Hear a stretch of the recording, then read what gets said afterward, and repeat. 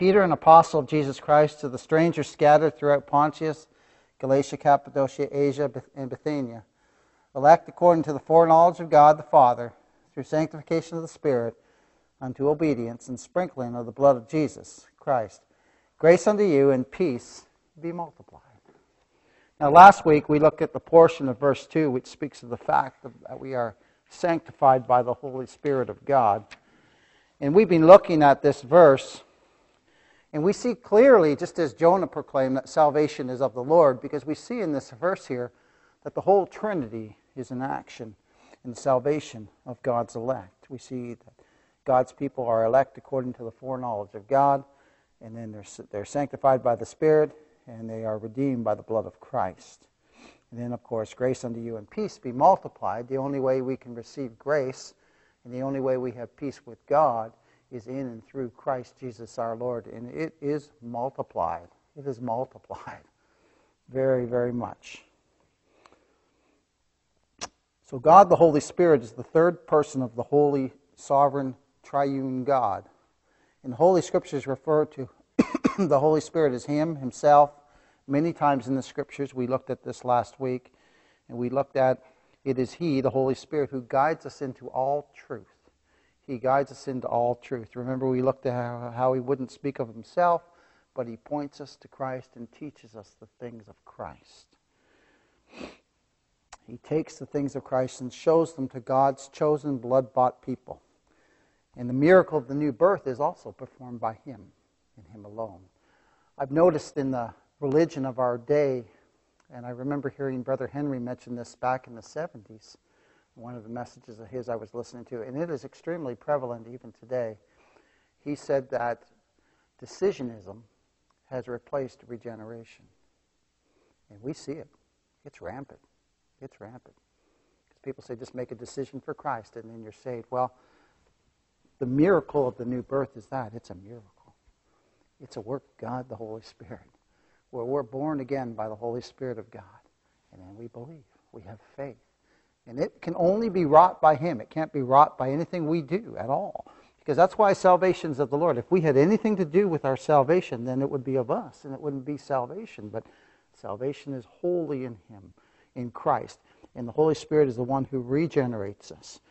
And it's performed by the power of God. And He sanctifies God's sheep through the belief of the truth, granting us faith and repentance to believe on the Lord Jesus Christ. It's, again, what comes first? Faith or regeneration? Well, regeneration. You won't believe unless you're born again. It's a mighty work of God. It's a mighty work of God. It is the Spirit that quickeneth, the flesh profiteth nothing. The words that I speak unto you, they are spirit and life. John 6:63. So today we'll be looking at the latter part of verse 2, when it speaks of the perfect redeeming work of the second person of the Trinity, the Lord Jesus Christ. The one who is the believer's Lord and the one who is the believer's Savior. It says, unto obedience and sprinkling of the blood of Jesus Christ, grace unto you and peace be multiplied. In our text, we see Peter being inspired by the Holy Spirit of God, and we see that he's placed sanctification before redemption. Now, did he here contradict Jude's statement about us being sanctified from eternity by the decree of God? Absolutely not. Did he contradict Paul, who makes sanctification the result of redemption of the blood of Jesus Christ? Absolutely not. Peter was here inspired by the Holy Spirit of God to record these three works of grace before us in the order of experience for us. In the order of experience for us, not in the order of accomplishment. God has chosen His people in Christ, and we experience the sanctifying work of the Holy Spirit of God in regeneration and in effectual calling, by which He gives us faith in Christ before we can know anything about our election. Now, we're already redeemed by Christ before we believe. God's people are. But for us to have that knowledge of it, before we know anything about it, we must be born again, beloved. We must be born again. Before we know anything about our election, which is the source of all grace, or our redemption, which is the grounds upon which grace is bestowed.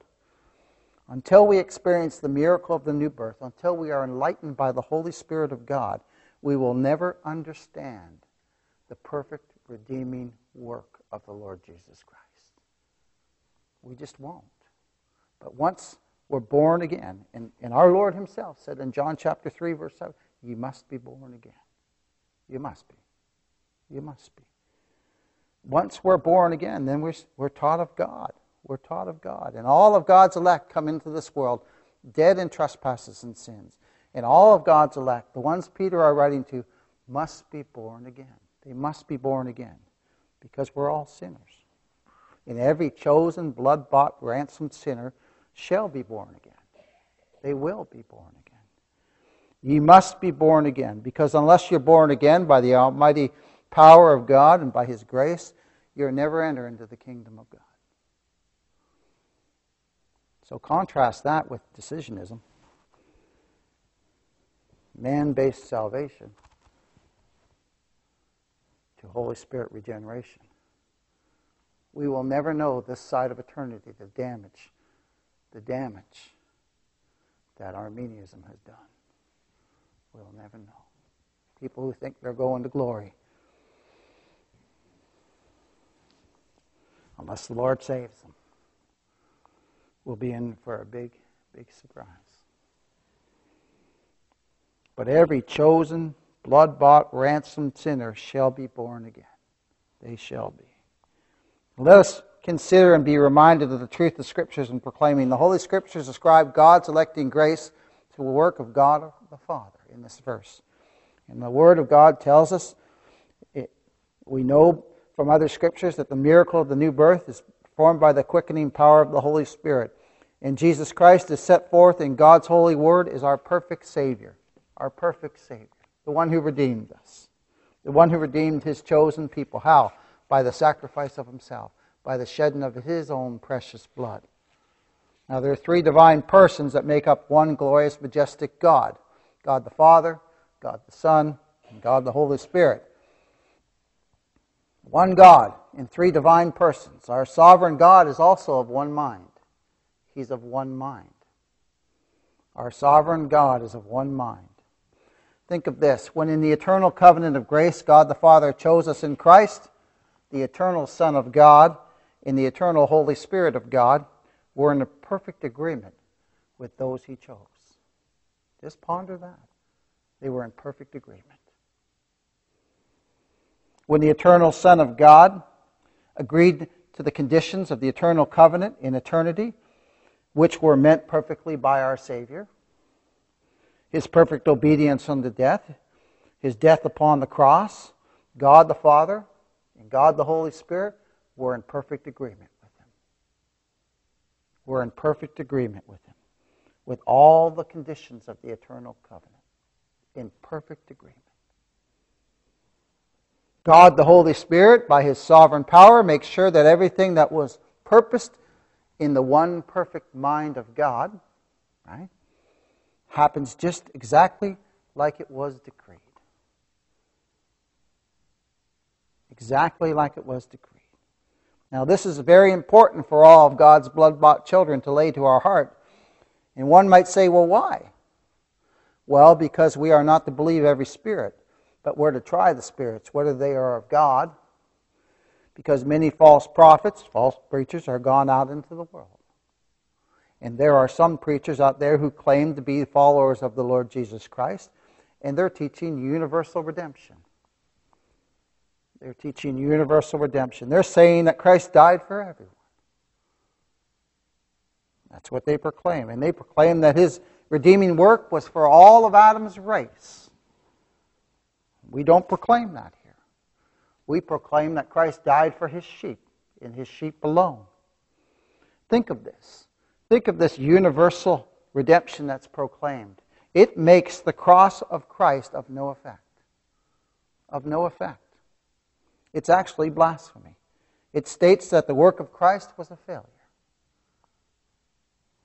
When you really get down to it. Why, you might say? Why? Well, because apparently, according to them, he didn't meet all the conditions of the eternal covenant. He did not save his people from their sins because there's some of them that are in hell. See, they don't think of that, do they? They don't think that. But we know from Matthew 1:21 that Christ came what? To save his people from their sins. He came to do. And Do you know that what he came to do, he accomplished? We know that. We who believe know that. We've been taught that, haven't we? We've been taught that. But if a person believes in universal redemption, well, they basically are saying that his blood didn't justify his people. We're not saved from God's wrath. And his death didn't reconcile us to God. And that he was not delivered for our offenses and not raised again for our justification. Because, you see, if some people are in hell, then the atonement's a failure. But that's blasphemy. Because our Savior is a successful Savior. And he came to save his people from their sins, and I'm here to proclaim, and every gospel preacher get up in the pulpit today and proclaim that he saved his people from their sins. And it fills God's people's hearts with joy. With joy. Joy. And unfortunately, many professing Christians agree with these false preachers. And when you tell them the truth of the Scriptures, that Christ died only for his sheep, they think the truth is a lie. They think the truth is a lie, and they agree with the false preachers. And because they receive not the love of the truth, that they might be saved, God shall send them strong delusion. Sends them strong delusion that they should believe a lie. Aren't you thankful? Those of us who came out of religion, aren't you thankful God didn't leave you there? Praise be to God. Oh my. That they all might be damned who believed not the truth, but had pleasure in unrighteousness. And remember, it's the ministry of God, the Holy Spirit, to guide us into all truth. And our Lord Jesus Christ said he would do that. Therefore, those who believe in universal redemption are not led by God, the Holy Spirit. They're not led by God, the Holy Spirit, because it's contrary to Scripture. It's contrary to Scripture. Some people might say, well, that's hard words, but that's what the Scriptures declare. Christ died for his sheep. He didn't die for everyone. He died for his sheep. Our text again says, elect according to the foreknowledge of God the Father, through sanctification of the Spirit, unto obedience and sprinkling of the blood of Jesus Christ. Grace unto you and peace be multiplied.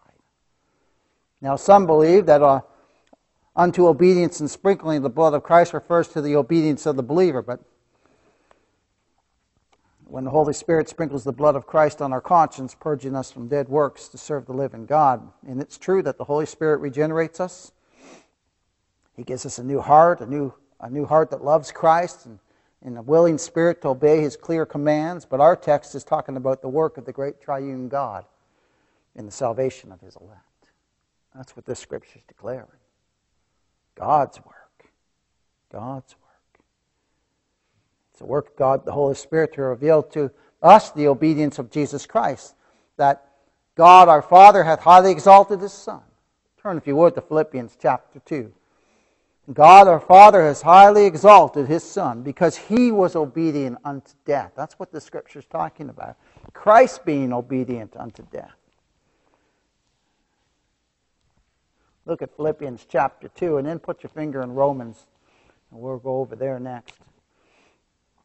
Philippians chapter 2, verses 5 to 8. And keep in mind, I'll read our text again. Elect according to the foreknowledge of God the Father through sanctification of the Spirit unto obedience and sprinkling of the blood of Jesus Christ. Grace unto you and peace be multiplied. And then look at Philippians chapter 2, verses 5 to 8.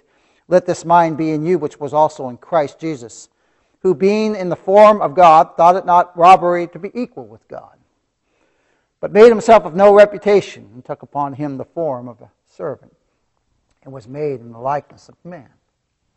He condescended. God himself condescended and became a man. And being found in fashion as a man, he humbled himself. And think of the great humility. God himself becomes a man, the God-man mediator. And being found in the fashion of man, he humbled himself and became what? Obedient unto death. Why must he die? To satisfy God's law and justice in the place of his people. To redeem his people from their sins. To purchase them with the shedding of his own precious blood. Even unto the death of the cross. He's a willing sacrifice. But obedient unto death. He fulfills everything that God demands. The sinless one dying for sinners. dying for His chosen people, dying for those who were elect according to the foreknowledge of God the Father. What a Savior. And the Holy Spirit will redeem to every child of God that the obedience of Jesus Christ is not only every believer's righteousness, but is our hope, isn't it? It's our hope. What would we do without Christ's obedience in our place? We'd be lost. We'd be lost because we can't fulfill the law of God. We can't satisfy the justice of God. But Christ did that, didn't He, for His people? Now, do you see the blasphemy of universal redemption? And they say, well, Christ died for everybody, but some are in hell. Some are facing the wrath of God. See, that's not the same Jesus. No, our Lord and Savior, the Lord Jesus Christ, died for His people, redeemed His people. He's a successful Savior, and now He sits upon the throne in glory, mediating for His people. What a Savior. What a Redeemer is Jesus Christ our Lord. And the believer is just in awe that He included me. That He included me. My. Look at Romans 5:19. Look at Romans 5:19. And keep in mind again our text, elect according to the foreknowledge of God the Father through sanctification of the Spirit unto obedience and sprinkling of the blood of Jesus Christ.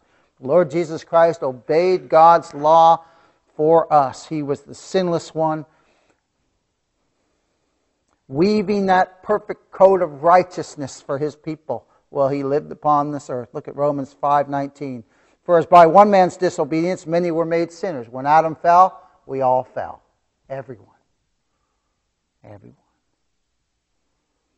So by the obedience of one, what? Shall many be made righteous. Oh. We're made righteous, brother. By the righteousness of Christ. Isn't that wonderful? By Him and through Him and Him alone. In our natural state, we're all sinners. That's what the Scripture declares there. We're all sinners. For by one man's disobedience, many were made sinners. Well, Adam's our father. I'm born a sinner. My father was a sinner, and his father was a sinner, and all the way back to Adam. But praise be to God. Oh, praise be to God, the God-man. So by the obedience of one shall many be made righteous. And then look over at Romans chapter 10. Romans chapter 10.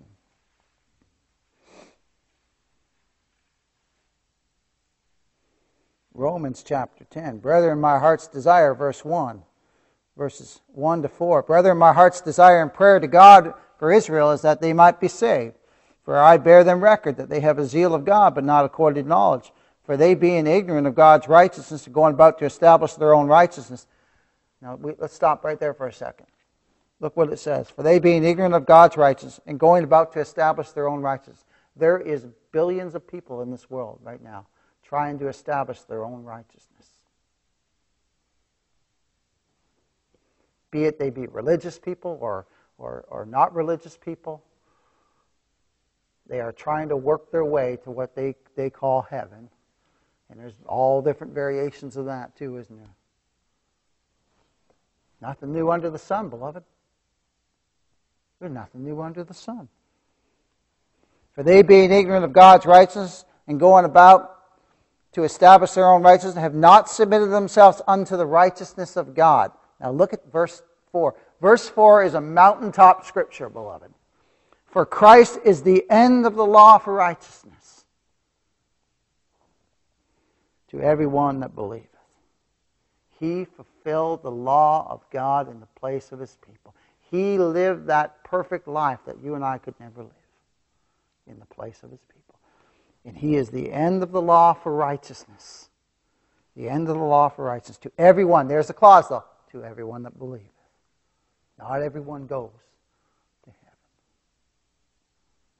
But those who believe on the Lord Jesus Christ, those who are elect according to the foreknowledge of God, those who are sanctified by the Holy Spirit of God, born again by the Holy Spirit of God, those who were redeemed by the precious blood of Christ, to them, He is the end of the law for righteousness.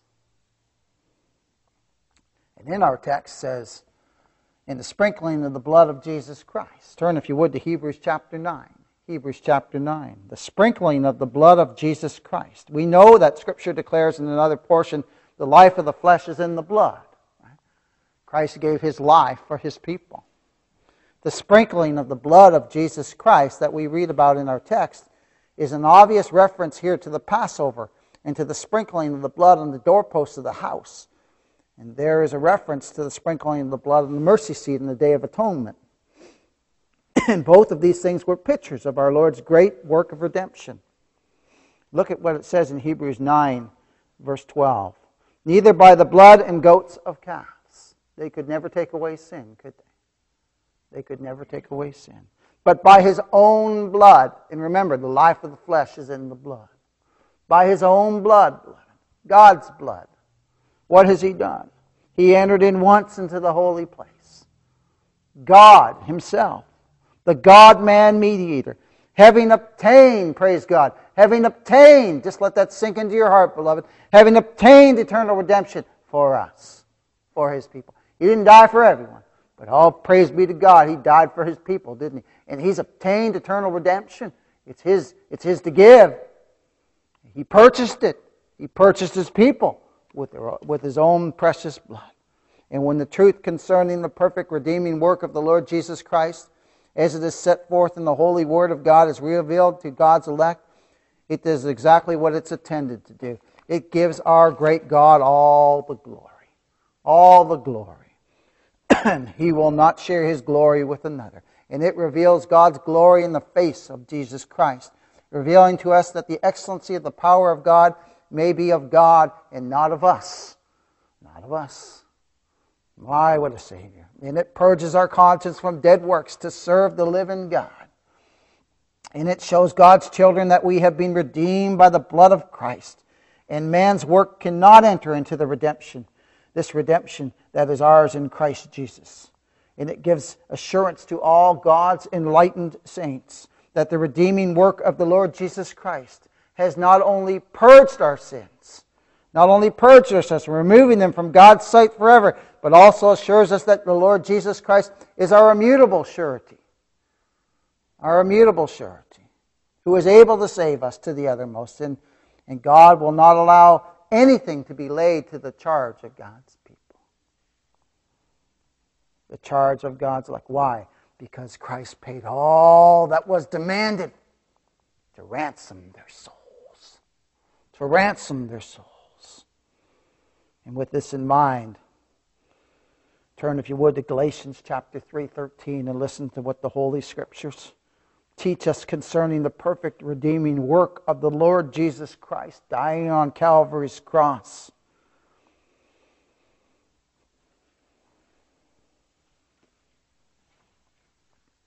Galatians 3:13. Christ hath redeemed us from the curse of the law, being made a curse for us. For it is written, cursed is everyone that hangeth on a tree. Our Lord didn't try to redeem us, beloved. He didn't do all that He could, and now the rest is up to you, did He? That's a lie from the pit of hell. No, beloved. He hath. Look at that. Christ hath. That's past tense, beloved. Christ hath redeemed us. He's redeemed us from the curse of the law. Those wicked men didn't try to hang our Lord Jesus Christ on the tree. By God's divine decree and purpose, they actually nailed Him to the cross. Turn, if you would, to Romans chapter 5, verses 8 to 11. And we'll see again the Holy Scriptures teach us what they teach us about the perfect redeeming work of the Lord Jesus Christ. Look at this, Romans chapter 5. Verses 8 to 11. But God commandeth His love toward us, in that while we were yet sinners, Christ died for us. Much more then, being now justified by His blood, we shall be saved from wrath through Him. For if when we were enemies, we were reconciled to God by the death of His Son, much more being reconciled, we shall be saved by His life. And not only so, but we also joy in God through our Lord Jesus Christ, by whom we now have received the atonement. God didn't send His Son to die for us so that He could love us. No, He sent Christ into the world because He loved us. Because He loved us from eternity. Not so He could love us, but because He loved us. He sent Christ to die for His people. And then turn, if you would, to Romans chapter 8. Now again, the Scriptures declare of the perfect redeeming work of the Lord Jesus Christ, that He was delivered up for all His people. Romans chapter 8, verse 32 and 33. He that spared not His own Son, but what? Delivered Him up for us all. Christ was delivered up to redeem His people from their sins. How shall He not with Him also freely give us all things? And then look at 33. This is just, who shall lay anything to the charge of God's elect? It is God that justifieth. Christ was delivered up for His people, to die in the room instead of His people. And the result of that perfect redeeming work, who shall lay anything to the charge of God's elect? All those who were justified by the blood of Christ shall be saved from wrath through Him. And none shall be able to lay any charge to them. Not one. That's good news for sinners, isn't it? That's wonderful. And then go back to Romans chapter 5. I should have keep your finger in there. Look at verse 10. All of God's elect were reconciled to God by the death of His Son. This is what the Scriptures declare about the perfect redeeming work of the Lord Jesus Christ. Romans chapter 5, verse 10. For if when we were enemies, we were reconciled to God by the death of His Son, much more being reconciled, we shall be saved by His life. So the death of Christ didn't make it possible for us to be reconciled. It doesn't say that, does it? That's what false preachers proclaim, though, isn't it? Romans chapter 5:10 says that we were reconciled to God by the death of His Son. And when? Well, we were yet enemies. Moreover, those who were reconciled to God by the death of His Son shall be saved by His life. Look at that. For if, when we were enemies, we were reconciled to God by the death of His Son, much more being reconciled, we shall be saved by His life. The perfect redeeming work of the Lord Jesus Christ in His life and in His death is the substitute for His people. Our Lord said, because I live, ye shall live also. And Christ is our surety. Wherefore He is also able to save to the uttermost those that also to save them to the uttermost that come unto God by Him, seeing He ever liveth to make intercession for them. So the one who has saved us is the Lord Jesus Christ, by the shedding of His own precious blood. If His blood hadn't been shed, if He hadn't lived the perfect life, we'd never be saved.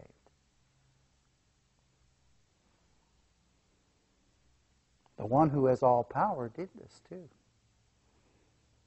The one who is seated right now on the eternal throne in heaven. Right now. The majestic, true, and living God, the only potentate, King of kings and Lord of lords. And all of God's elect. Also joy in God through our Lord Jesus Christ, by whom we have now received the atonement. The Lord Jesus Christ is every believer's joy.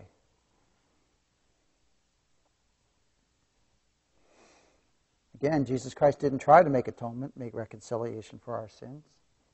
He did it for His people. He did it. He has reconciled His people to God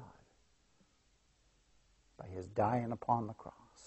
And those who are given faith to see that the Lord Jesus Christ satisfied the holy justice of God for us, what do? We rejoice with joy unspeakable. We rejoice. We rejoice. We never grow tired of hearing this wonderful truth of what the Lord Jesus Christ has done for us. Tell me again and again and again and again and again. That's all I want to hear. What a Savior. By Him, our Lord Jesus Christ, we have now received the atonement. And no one can receive anything except it be given to him from above. And all of God's blessings come through our heavenly Joseph, the Lord Jesus Christ. And every believer's one and only hope is Christ. We have no other hope. And after His resurrection, our blessed, perfect Redeemer entered into heaven itself to appear in the presence of God for us, for His people. And that is where He is now, interceding for every one of His sheep. And God Himself gives strong consolation to those who by faith flee to Christ for refuge. And God cannot lie, cannot break His promise. And the Scriptures declare, believe on the Lord Jesus Christ, and thou shalt be saved. Do you believe on Christ? Oh, if you don't, I pray God make you willing. That He grant you faith and repentance to believe on Him. And truly in Christ and Christ alone, dying for our sins, the believer has received from God grace and peace multiplied. Multiplied. Just think of the forgiveness of all our sins. Have you not received? You who are the elect of God. You who are sitting here today, who are blood-bought saints. Have you not received through the death of Christ and through His dying for your sins, grace and peace multiplied? Because remember what the Scriptures declare, we were enemies with God, weren't we? My, oh my. What a Savior. What a Savior. Turn, if you would, to Revelation chapter 1, and we'll close with this scripture.